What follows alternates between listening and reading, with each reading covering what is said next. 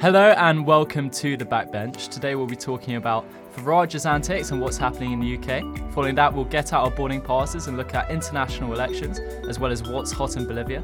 In part 3, we'll discuss everyone's favourite never-ending topic, the US primaries, followed by a bit of forced family fun at the end. Join us as we try to round up everything that's happened in the world from this last week, with insightful analysis and great chat that you can only get here. Of course, none of this would be possible without my co-host, Welcome Gavin. Hello, Jeremy. It's or Jez, I think I should be calling you. It's good to be here. It's as it is always, every week. Nice to be back. Yeah, it's less good to travel here because it's flipping cold outside. Turns out Scotland is cold. Who would have thought? Who would have thought? So yeah, it's at least a little bit better than I think it is back where I'm from, where it is probably 7 inches under. Just blanket snow coverage. Blanket snow. But is that's Boston, isn't it? Yeah. Terrible snow. Terrible snow.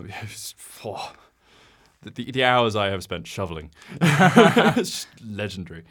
So yeah, how's your day been? My day's been good, thank you. Been slightly under the weather. Had to miss my tutorial unfortunately earlier. But hey, we're back at it now. It's that fresh as life. You know? Fresh as life, I know. As life. Absolutely mental. Anyway, part 1. The UK. Gethin, do you fancy giving us a short introduction? What's been going on? Good old United Kingdom of Great Britain and Northern Ireland continues in this whole general election thing that they insist on doing. Basically, the polls story is pretty much the same as it was last week. Critically, Labour have managed to reduce the Tories' lead from quite a lot to slightly less.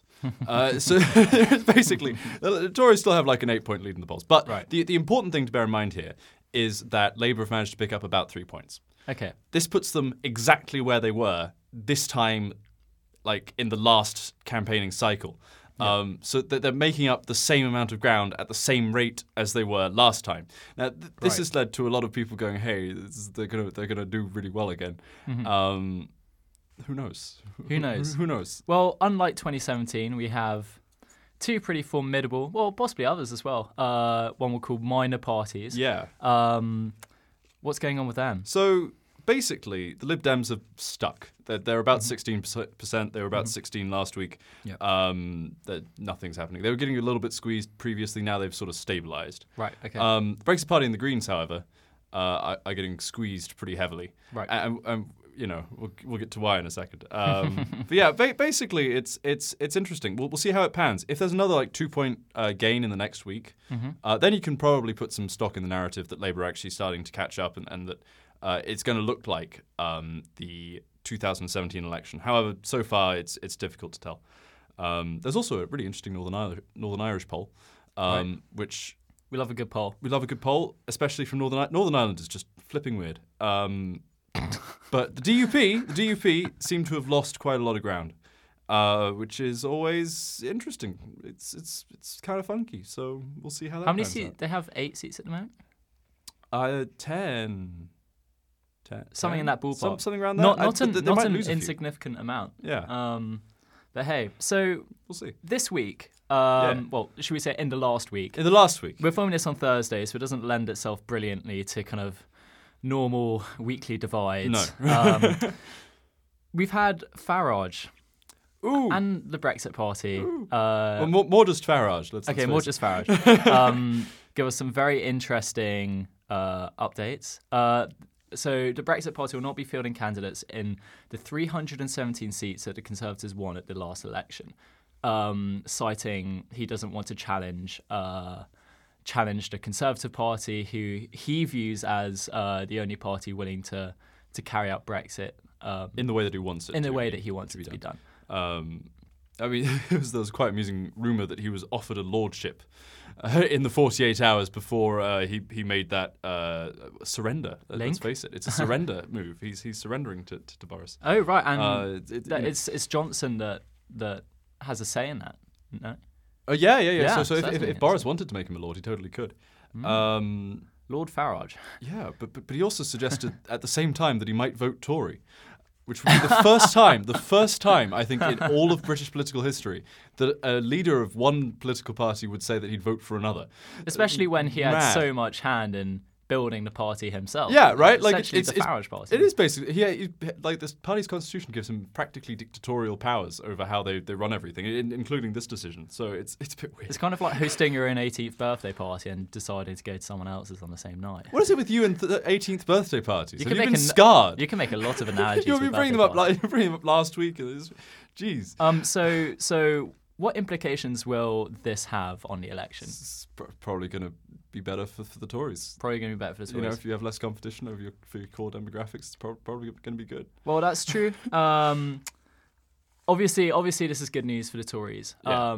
But it does not make it, in my opinion, a sealed win by any means. Well, no. There's still a lot. Yeah, that's less than half the total number of seats available. They'll be fighting hard for others, and a lot of those very close ones, which they're trying to win over from Labour, those constituencies, they'll still be battling a tough battle with the Brexit Party. Especially because their vote's now going to get split still. Yeah, exactly. And now the Brexit Party is going to be able to focus their resources in those marginals. Exactly. So it's going to be, we'll see. It might turn out backfiring, but probably won't. That being said, I imagine on Brexit bills passed by Johnson in the foreseeable future, the Brexit Party would go in line with what the Conservatives would. Probably not. Probably not? Probably not. I mean, essentially, the Brexit Party will do whatever the Brexit Party views to be in their own narrow political interest. Mm-hmm.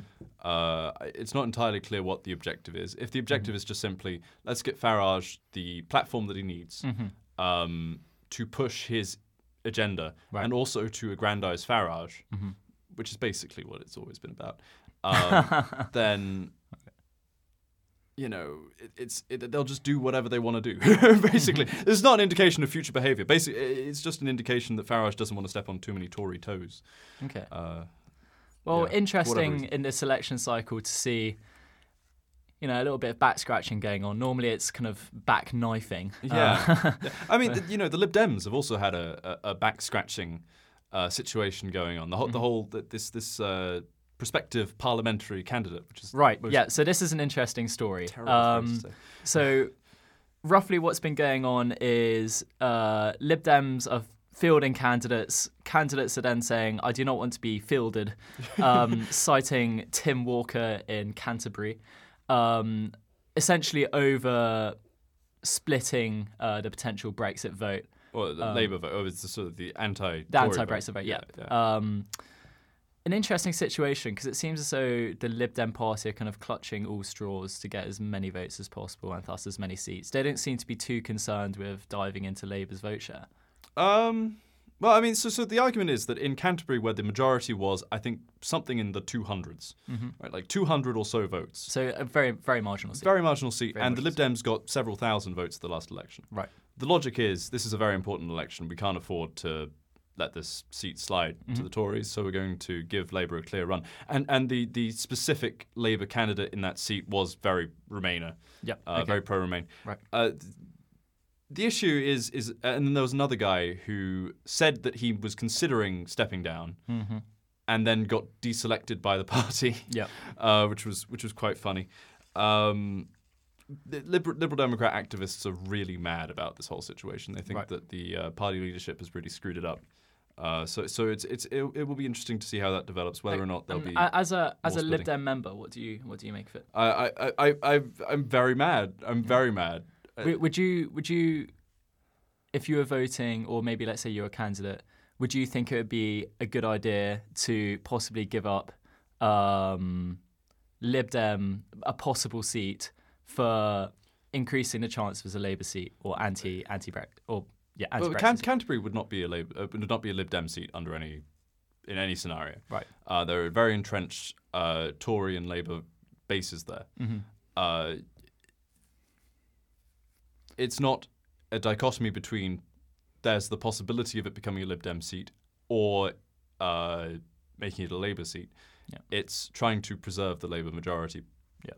By saying, well, Labour is the lesser evil here, and the Tories are the far greater evil, and therefore we must back Labour. Now, so it's quite an interesting kind of like ethical nuance here, I think. It's sort of, but it basically it comes back to the reality that Labour is refusing to do any electoral pacts whatsoever with other, second referendum Remain supporting parties. Which is surprising because that's what the polls have suggested. Brexit has been the major deciding factor in this election. It's just fence sitting all the way down. And it's particularly frustrating because the polling suggests that if such an alliance were actually formalised and there weren't mass exoduses from any of these blocs or defections, they could very easily win a majority on that basis. Okay. Which is why it's so very frustrating that we have situations like this where Liberal Democrat candidates are forced to stand aside and are then punished by party leadership. Right. When really it's entirely Labour's fault because under an electoral pact, this guy would have stood aside. There was no way that the Lib Dems were going to win that seat. It was a Labour-Tory marginal. Under an electoral pact, this whole point would be moot. But sadly, we're in this situation. Okay. Well, moving swiftly on to other things which have occurred in the last 7 days. Frank Dobson, the former Labour Health Secretary, has unfortunately died at the age of 79. Condolences to his family. Personally, I wasn't alive to really feel the full force of anything that he did. However, seems a significant man 20 years ago, possibly something that we could have been talking about. It's been a general outpouring of sport. There have been floods. So 500 homes have been flooded in Doncaster. More than 1,000 properties evacuated in areas hit by the floods. The village of Fish Lake has been evacuated. There's been no call of a national emergency by Boris Johnson, although he has chaired Cobra committee meetings. The Environment Agency has issued 30 flood warnings. Swinson and Corbyn have both denounced Johnson's actions, and they want a national emergency to be called. What do we think about this? It's probably a poor political decision by Johnson. You think? Yeah. Him going down there, he went up there even yesterday. Down from here. Down from here, up from there. He went there yesterday and he just got scathing responses by the people who are dealing with there were lots of videos kind of people openly pieing him.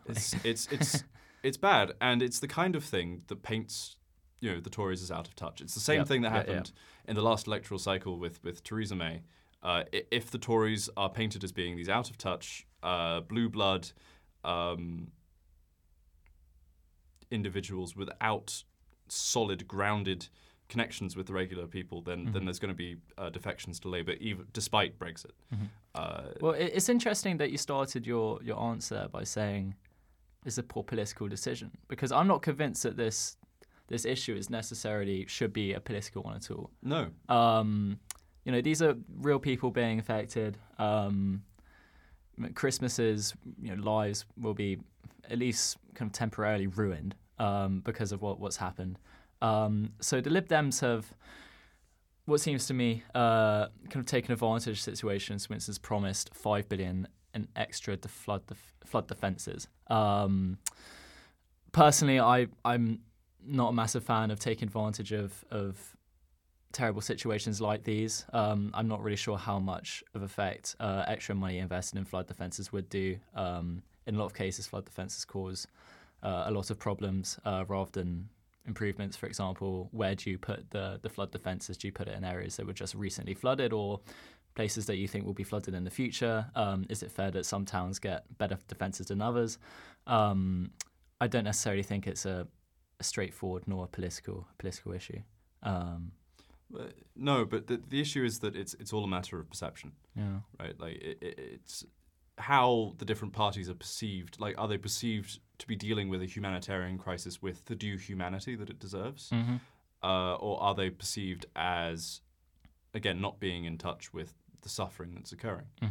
And if you go there and immediately afterwards and you offer money and you have a specific policy that you can say, look, we are going to do something about this, we appreciate that this is horrible, then that has a different perception, which is important ultimately in terms of politics. But I agree, it's the kind of thing where, unfortunately, there are some issues that it feels as though politicizing them is just wrong. Yeah. The unfortunate reality is that the people who make the decisions that mitigate the consequences of these disasters are politicians. And so inherently the issue is political because of who is making the decisions relating to the crises. And I understand the frustration entirely, though. Right. Well, other miscellaneous pieces of news from the last week. Yeah.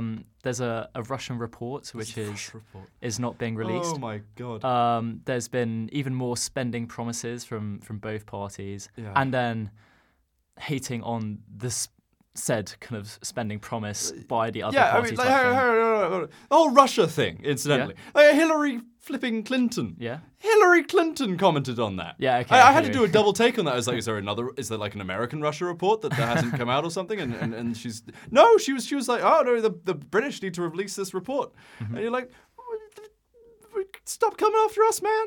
Stop coming after us. I was fascinated. Apparently there's details that Tory donors, there's a bunch of like Russian oligarchs are Tory donors.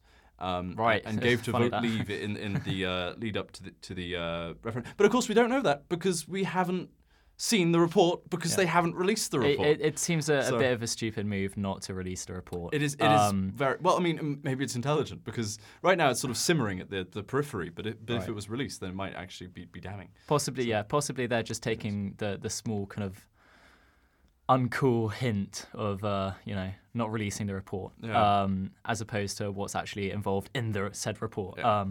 But hey, we'll see. It's also the £1 trillion. Yeah. Sajid Javid went Sajid. on. Sajid Javid. One of my friends said that his economic theory, his personal economic theory, was like an 8-year-old who just discovered free markets for the first time. Oof, Jesus.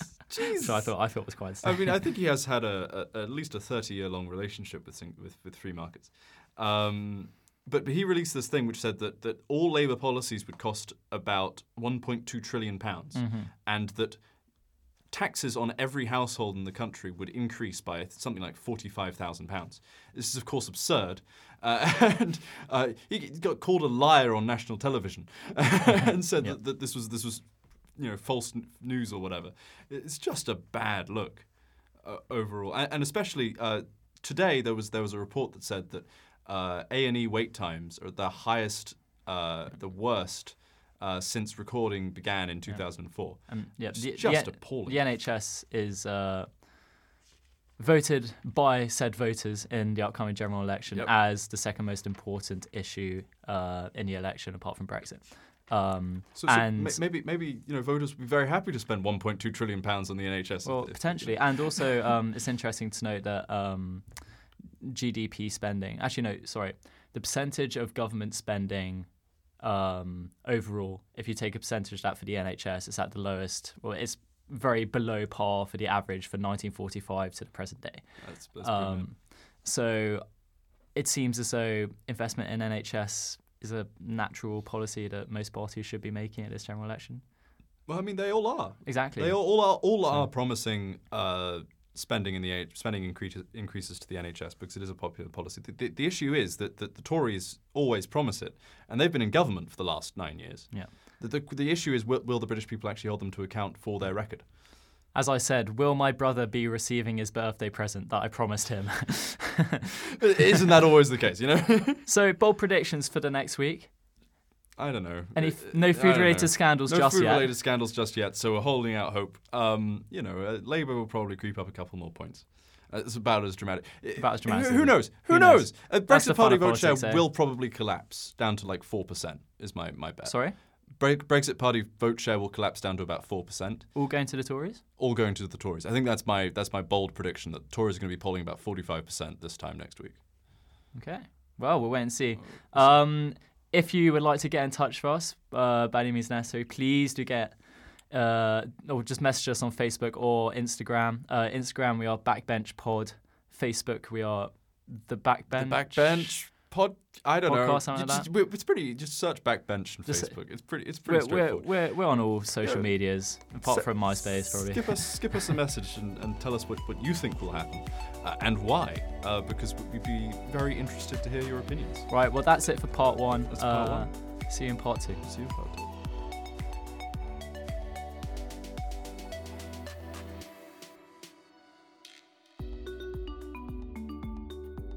Right, part 2. Get out your boarding passes. We're going international.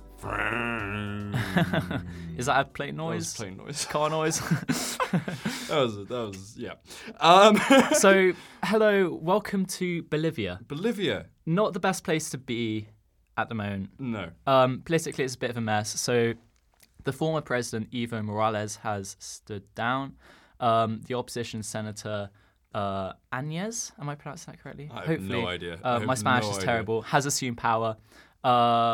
So President Morales' resignation followed weeks of protest about a disputed election result.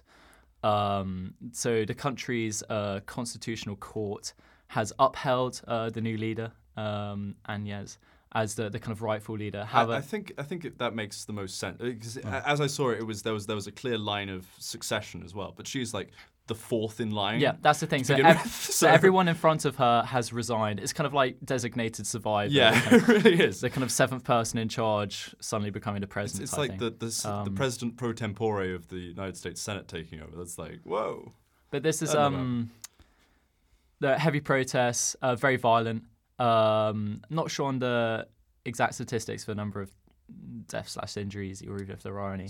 However, there are kind of simmers of people kind of coming out with signs of kind of civil war, let's go type thing. Yeah, it's a bit nasty. I think there's a lot of key questions of legitimacy here.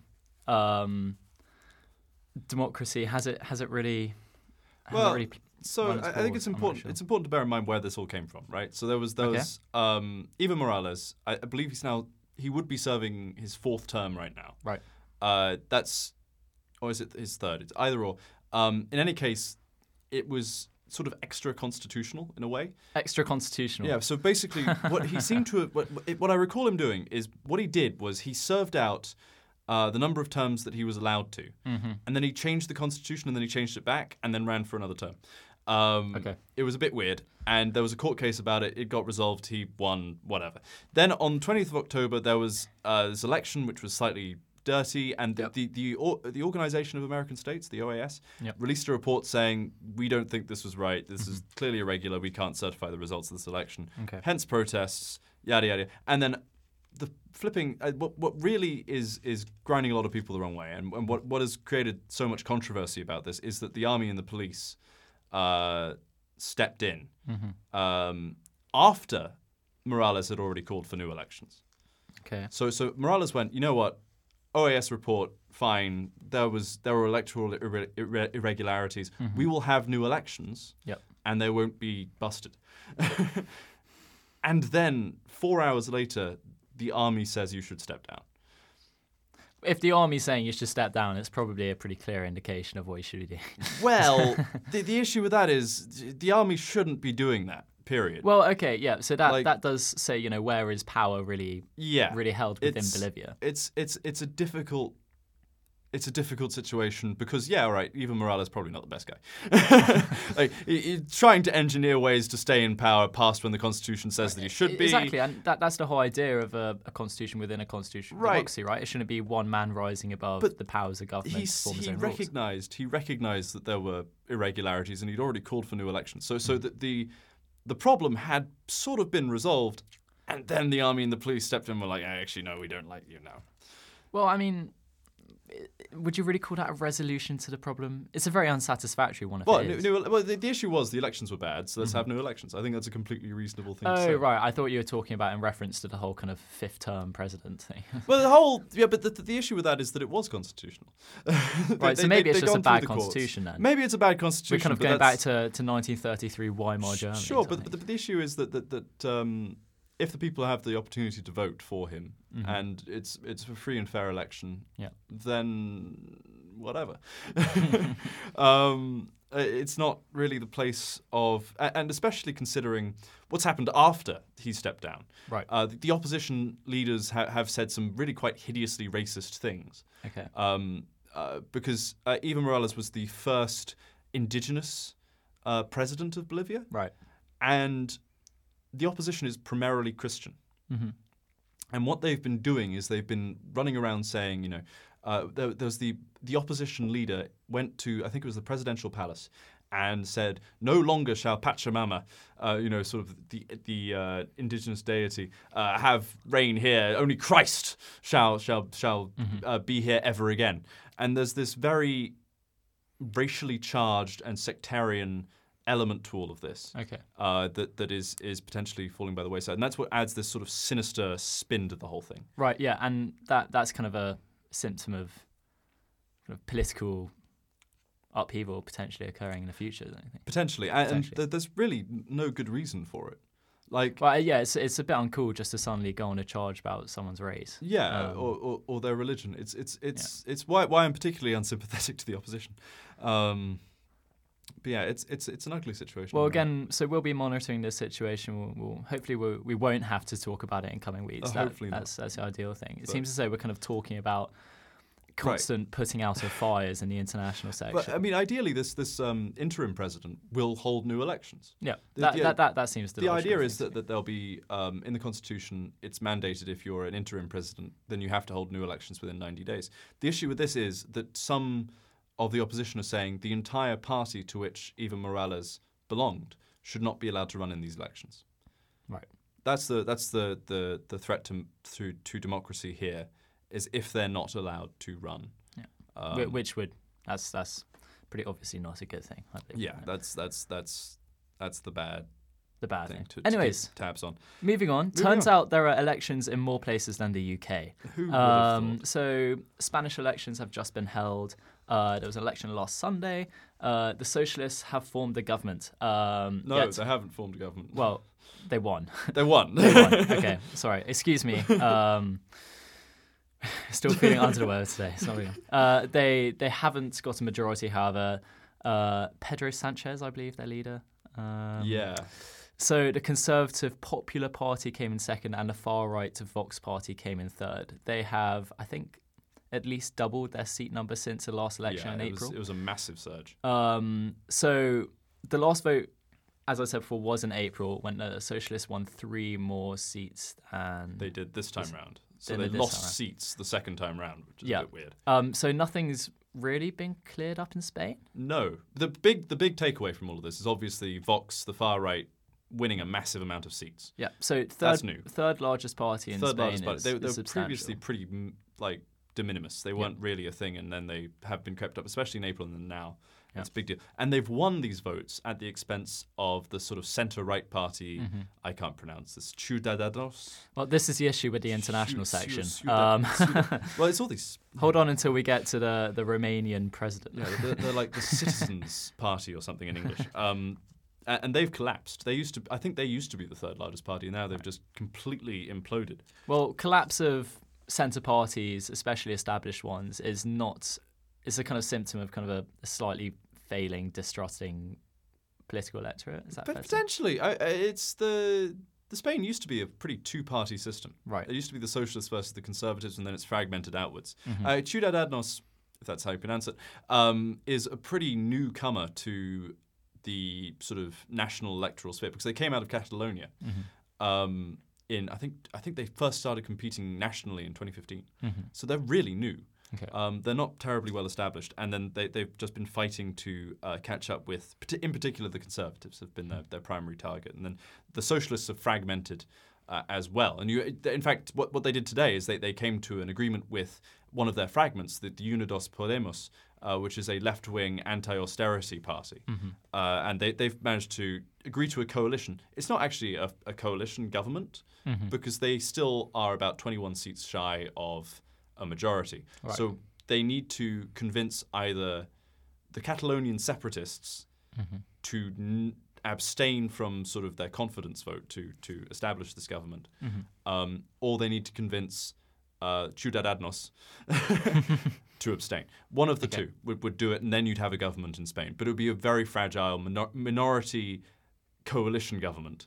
So more instability is essentially. Basically, yeah. And there's a real threat that you're looking at a third general election. Right. And at a certain point, I mean, if and I think the major danger of a third general election would be Vox further increasing their vote share. If people are finding the current kind of political institutions. I think they've hit their cap. Really? I think they've hit their cap. I think that everyone who's going to vote for Vox just did. I think that the thing about right-wing parties is that they typically top out in Western Europe. That's obviously optimistic, but you got to hope. That's a liberal Democrat optimistic hope. Yeah, big up the centrist ones. We gotta be. There was a Romanian presidential election on the 10th of November. Yeah. So nothing has been decided yet. It was the first round of a two-round vote. It's like France, yeah. So Klaus Ioannis. That was pretty good. I think it's Johannes. Yeah, just say Johannes. It's a German name. So right. he's it's actually kind of interesting. He's another minority president. Like Evo Morales was not minority but indigenous, sort of non-traditional ethnic groups becoming president. Yeah. He's a German. He's a Transylvanian Saxon, apparently, whatever that means. And he's not actually ethnically a Romanian. And he had this sort of rise from being the mayor of this city for 3 successive terms, and then he went into parliament, and he's been president since 2014, and he's been doing quite well for himself, apparently. Right, so he's made it into the second round, which will be a choice between 2 candidates. 2 candidates, him and a woman whose name is unpronounceable, and I won't attempt to, but she's from the Social Democrats.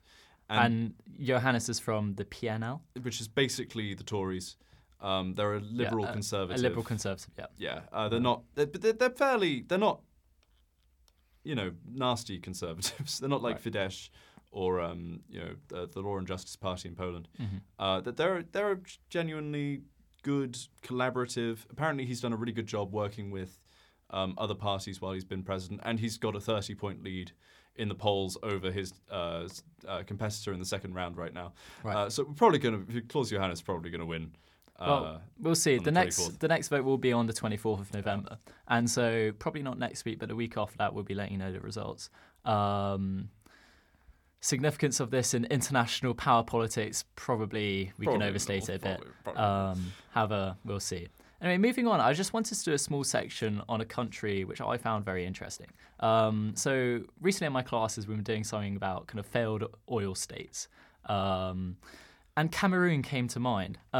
So in Cameroon, there's been growing tensions, essentially. The reasons why are difficult and quite deep-rooted, I believe. However, the President Paul Biya has been there for 37 years. It's essentially quite corrupt. And as I said before, since 2016, protests, etc., have been starting to increase, and there's dangers that things may escalate in Cameroon. We thought it's probably important to say because a lot of, again, kind of humanitarian rights, I think something like half of the people who have been displaced by recent violence have not got the UN kind of minimal credentials for a shelter, which is kind of 1 stick and 2 pieces of plastic, I think, or something like that. Yeah.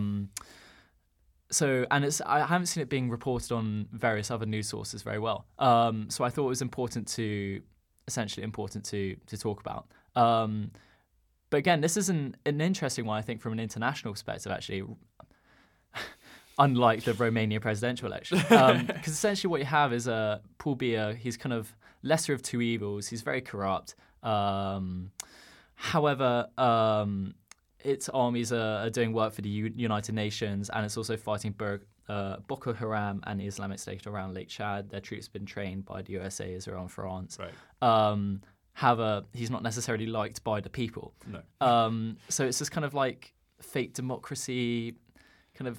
There's international hands all over Cameroon at the moment, and you can't help but feel as though some of the internal mess that's been caused has been because of foreign policy towards it by major players in the international stage. Such as? Is it just pumping in money to support the existing regime, or is there more concrete support? Well, probably a bit both.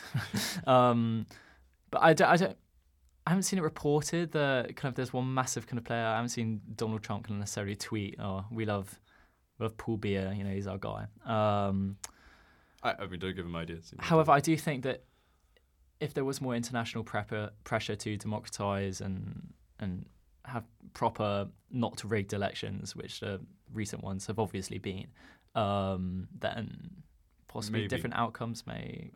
Maybe. It's always with this kind of situation. It's always a question of, is continuing stability good, or does the stability that people use to justify non-interference, does it actually exist? Right? Like if you have, say, the United States, Britain, your good old Western quote unquote good guys going in there and saying, hey, you all should democratize, and we're going to put serious pressure on you. We're going to put economic sanctions in place. We're going to, arm opposition rebels or whatever. The kind of thing that they have from time to time been known to do. Would that actually be beneficial? It's always just a really thorny question, unfortunately. It'd be really interesting if anyone's listening who is from Cameroon or from the region, if they have an opinion. That would be great if you could reach out to us with that, because it would be great to have some local idea, because I've never been there. Again, the Backbench Pod on Instagram and probably something similar on Facebook. Something similar on Facebook. Please do reach out to us. We'd love to know your opinions. And if you do find yourself wondering about Cameroon, please do search it up. It's a very interesting topic. Join us in part 3 for a little bit of chat about America.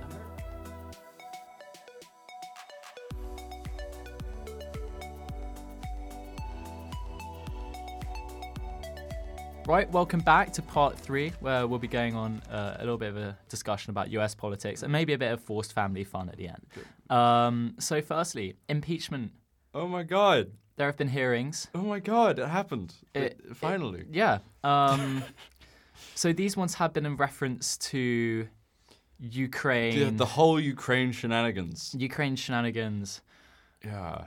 You have to admit, there's a lot of dodgy kind of...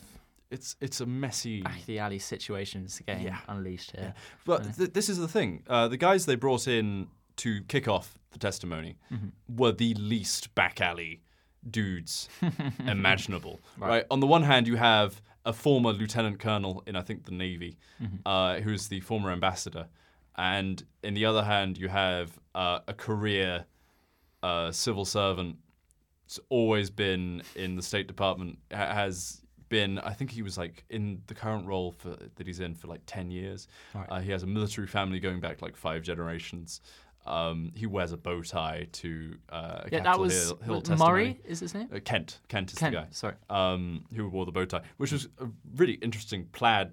It was weird. I mean, it is kind of your major TV opportunity of your lifetime, isn't it? And you're just going to go there like wearing a beige suit and like you have to rock your outfit. Really.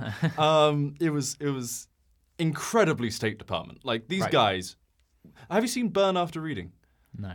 It's Coen Brothers film. There's John Malkovich. He's like a CIA analyst, and he has that same bow tie. It's like really creepy. How like a bit of inspiration on brand this is for that like specific kind of person. And in any case, they were boring as hell.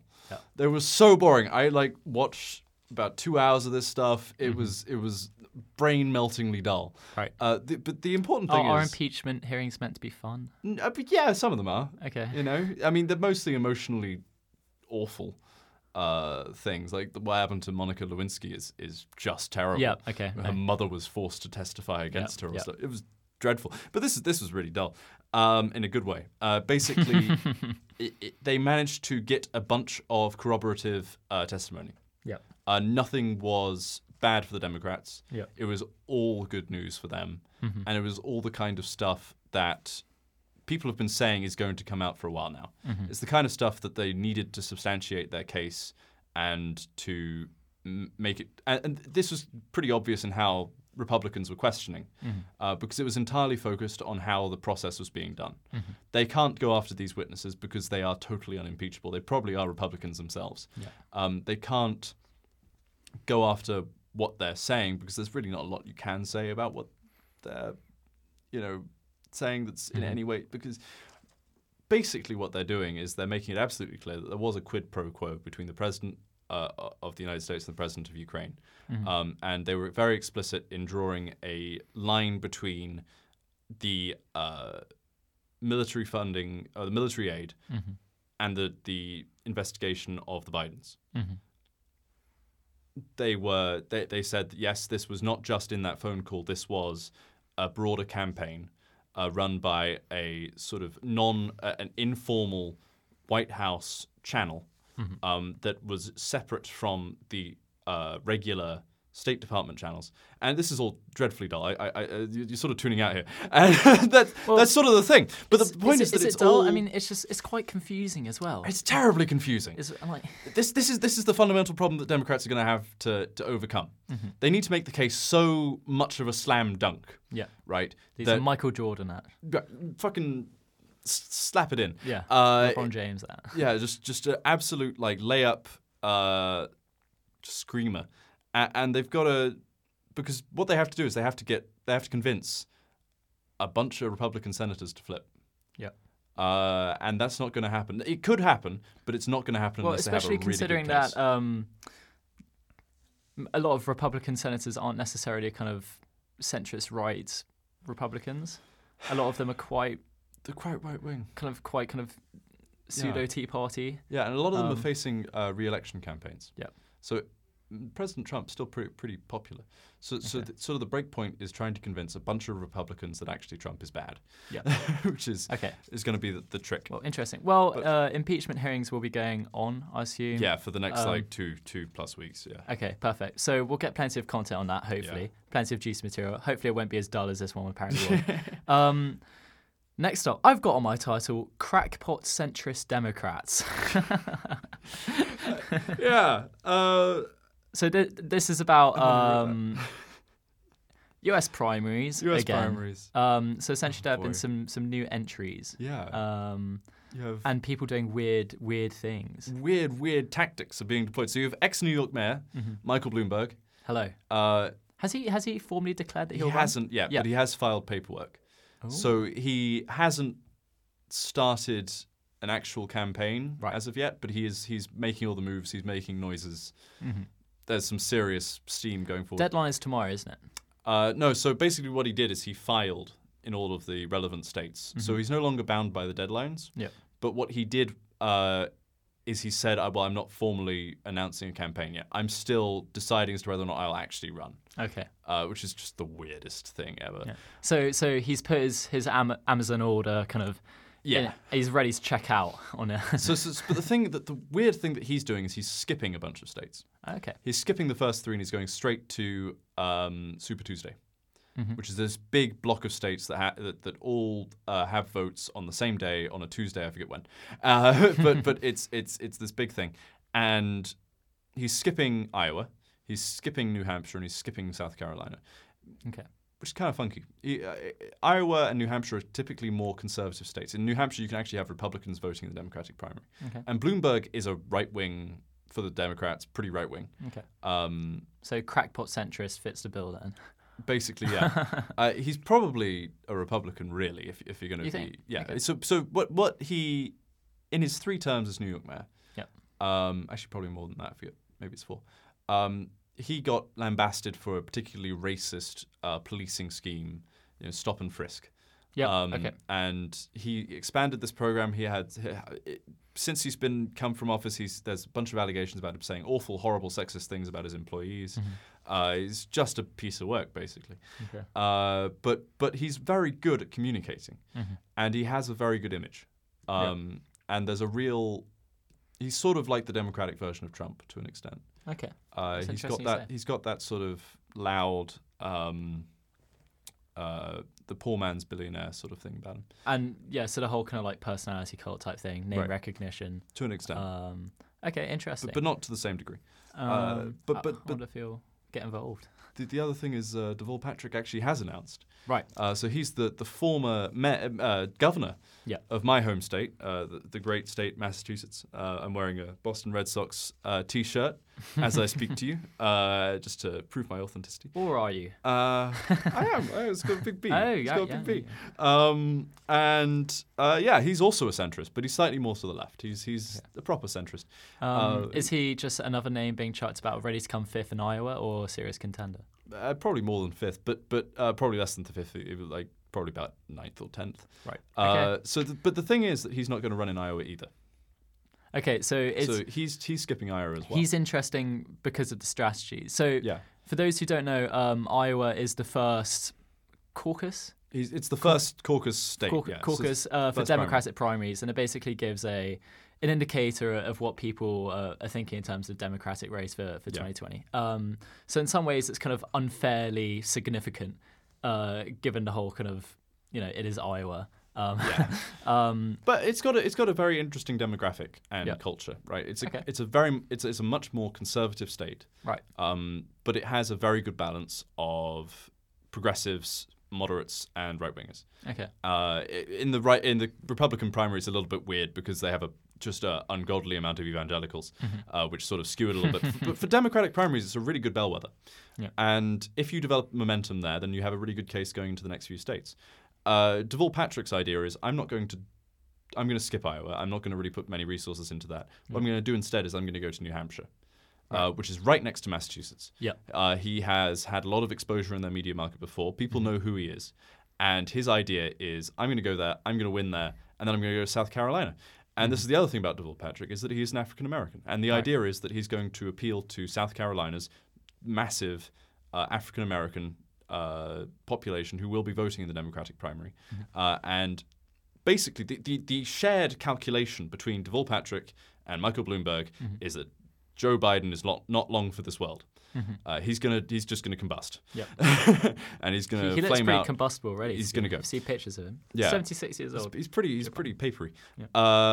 The key thing is that Michael Bloomberg does not have the same demographic appeal as Joe Biden. Joe Biden is incredibly good at connecting to white working class and African American voters. Michael Bloomberg is not. Michael Bloomberg is a middle or upper class guy. That's sort of been his pitch. That's why he's done so well in New York and not so well everywhere else. Okay. Deval Patrick, however, he's very good at connecting to African American voters. He's very good at connecting to slightly worse white working class voters. But he grew up on the south side of Chicago, which is an urban African American dominated area, and so he has a very compelling cultural experience that he can use to connect with these voters. And basically, his thought process is Pete Buttigieg, who is the sort of the other Biden in waiting, right? Like waiting to capture Biden's support if Biden implodes. He has done. It's been a narrative that he's terrible at connecting with African American voters. Right. Deval Patrick has the same pitch, essentially, as Pete Buttigieg. He's a worse communicator, but he has the same basic suite of ideas and the same basic policy positions, maybe a little bit more to the right. Okay. And his idea is I'm going to blast him out of the water because I'll do fantastically in South Carolina and I'll do really well in southern states, as well as New Hampshire. Well, perfect. Well, speaking to Iowa again. Yeah. So we've got some great polls for Iowa already. Yeah. Pete, we've had some fun. Yeah, it's been total bonkers stuff. So I mean, do you want to give them the good news? Well, I mean, Pete Buttigieg. Buttigieg. Done. So he came first in a very recent Iowa poll. And a really good poll as well. This is a Monmouth poll. That's it's rated A+ by 538. It's a good-ass poll, which is weird. It's very rare for Iowa to have a good-ass poll, and this is a good-ass poll. Interesting things about this, Harris came 6th instead of 5th, so she's breaking her duck of only coming 5th in polls. She's basically done, considering especially she shifted all of her campaign resources to Iowa last week. Oh, really? Yeah. Oh, bad result. And it's just calmed down. Sorry, Kamala, but let's say your time is done. More or less. Yeah. God, this is going to be wacky material for us to cover until February. It's literally kind of 3 months worth of content. So here's the thing. Like in 2004, I want to say, same basic situation. Yeah. Right. First term Republican president, open field for the Democrats. 1 month out from Iowa, you had 4 guys leading the polls, none of whom won Iowa. Right. Iowa polls are weird. Things can happen in like that. We have 3 months left before everything, and we're seeing a 4-way tie in Iowa. Literally the last 4 polls to come out of Iowa. Again, 2 of them are A+ rated. One of them shows Pete 3 points the lead, but ahead of Warren in 2nd place, Biden in 3rd place, and Sanders in 4th place, and they're all in the 17 to 22 point range. Right, so they're all incredibly tight. Incredibly tight, yeah. And Warren also had another A+ poll that put her 3 points ahead of everyone else, basically the same spread as well. And then the other 2 polls we've had out in the last week, also with that same spread. from 17 to 22. Again, Biden in front in those polls, but Okay, well, who cares? It's incredibly tight. It's incredibly neck and neck, and it's going to be really interesting to see whether or not Biden can stick in the race. Because again, interesting. as we mentioned last week, he's having cash flow problems. He has far less money in the bank than any other contender as of now. And with Bloomberg and Patrick coming into the race, and with Buttigieg doing so well, these are all guys who are all competing for the same donors. They're all competing for the same center-left, big money donors. And if those big money donors say, you know what, an investment in Biden is just simply not going to pay for itself, we need to switch gears and go for someone else, he might be dead very, very quickly. Well, I hope politically. Well, politically. I obviously wouldn't want to wish that on anyone. But yeah, it's going to be... It is still 3 months out, so possibly good not to read too much into it. We'll see. Obviously, we'll see. I suppose. It's nothing else really to say about that. But there's really, really fascinating developments, and that's really good to see. This is a good primary. It's a good fun primary for the nerds. Nice. For the nerds, they do it for us. I know that for a fact. So we've got about 2 minutes, some quick forced family fun. Some forced family fun. Go on, force it on me. So the Lib Dem oh no anti-Brexit marcher, what do you call megaphone man? The guy with the top hat, right? The guy with the top hat. The guy with the top hat. He's running. Fuck. Where is he running in? I have no idea. And I have to admit, I have no idea what his name is as well. I feel it's pretty lax research on my part. Yeah, that's pretty poor. But I thought that was quite a good crack. It's good crack. Yeah. Yeah. He's good. He's already got media experience. Yeah. He's been on BBC from a distance, I'll admit, more times than I think most candidates are going into this electoral cycle. So I'm as a Lib Dem member, I'm very enthusiastic to have him on board. Hopefully he won't be forced to stand aside. Stand aside for a green or something. Yeah. But anything's possible. Anything's possible. Speaking of standing aside, Brexit Party candidates. They're really mad. They are so mad.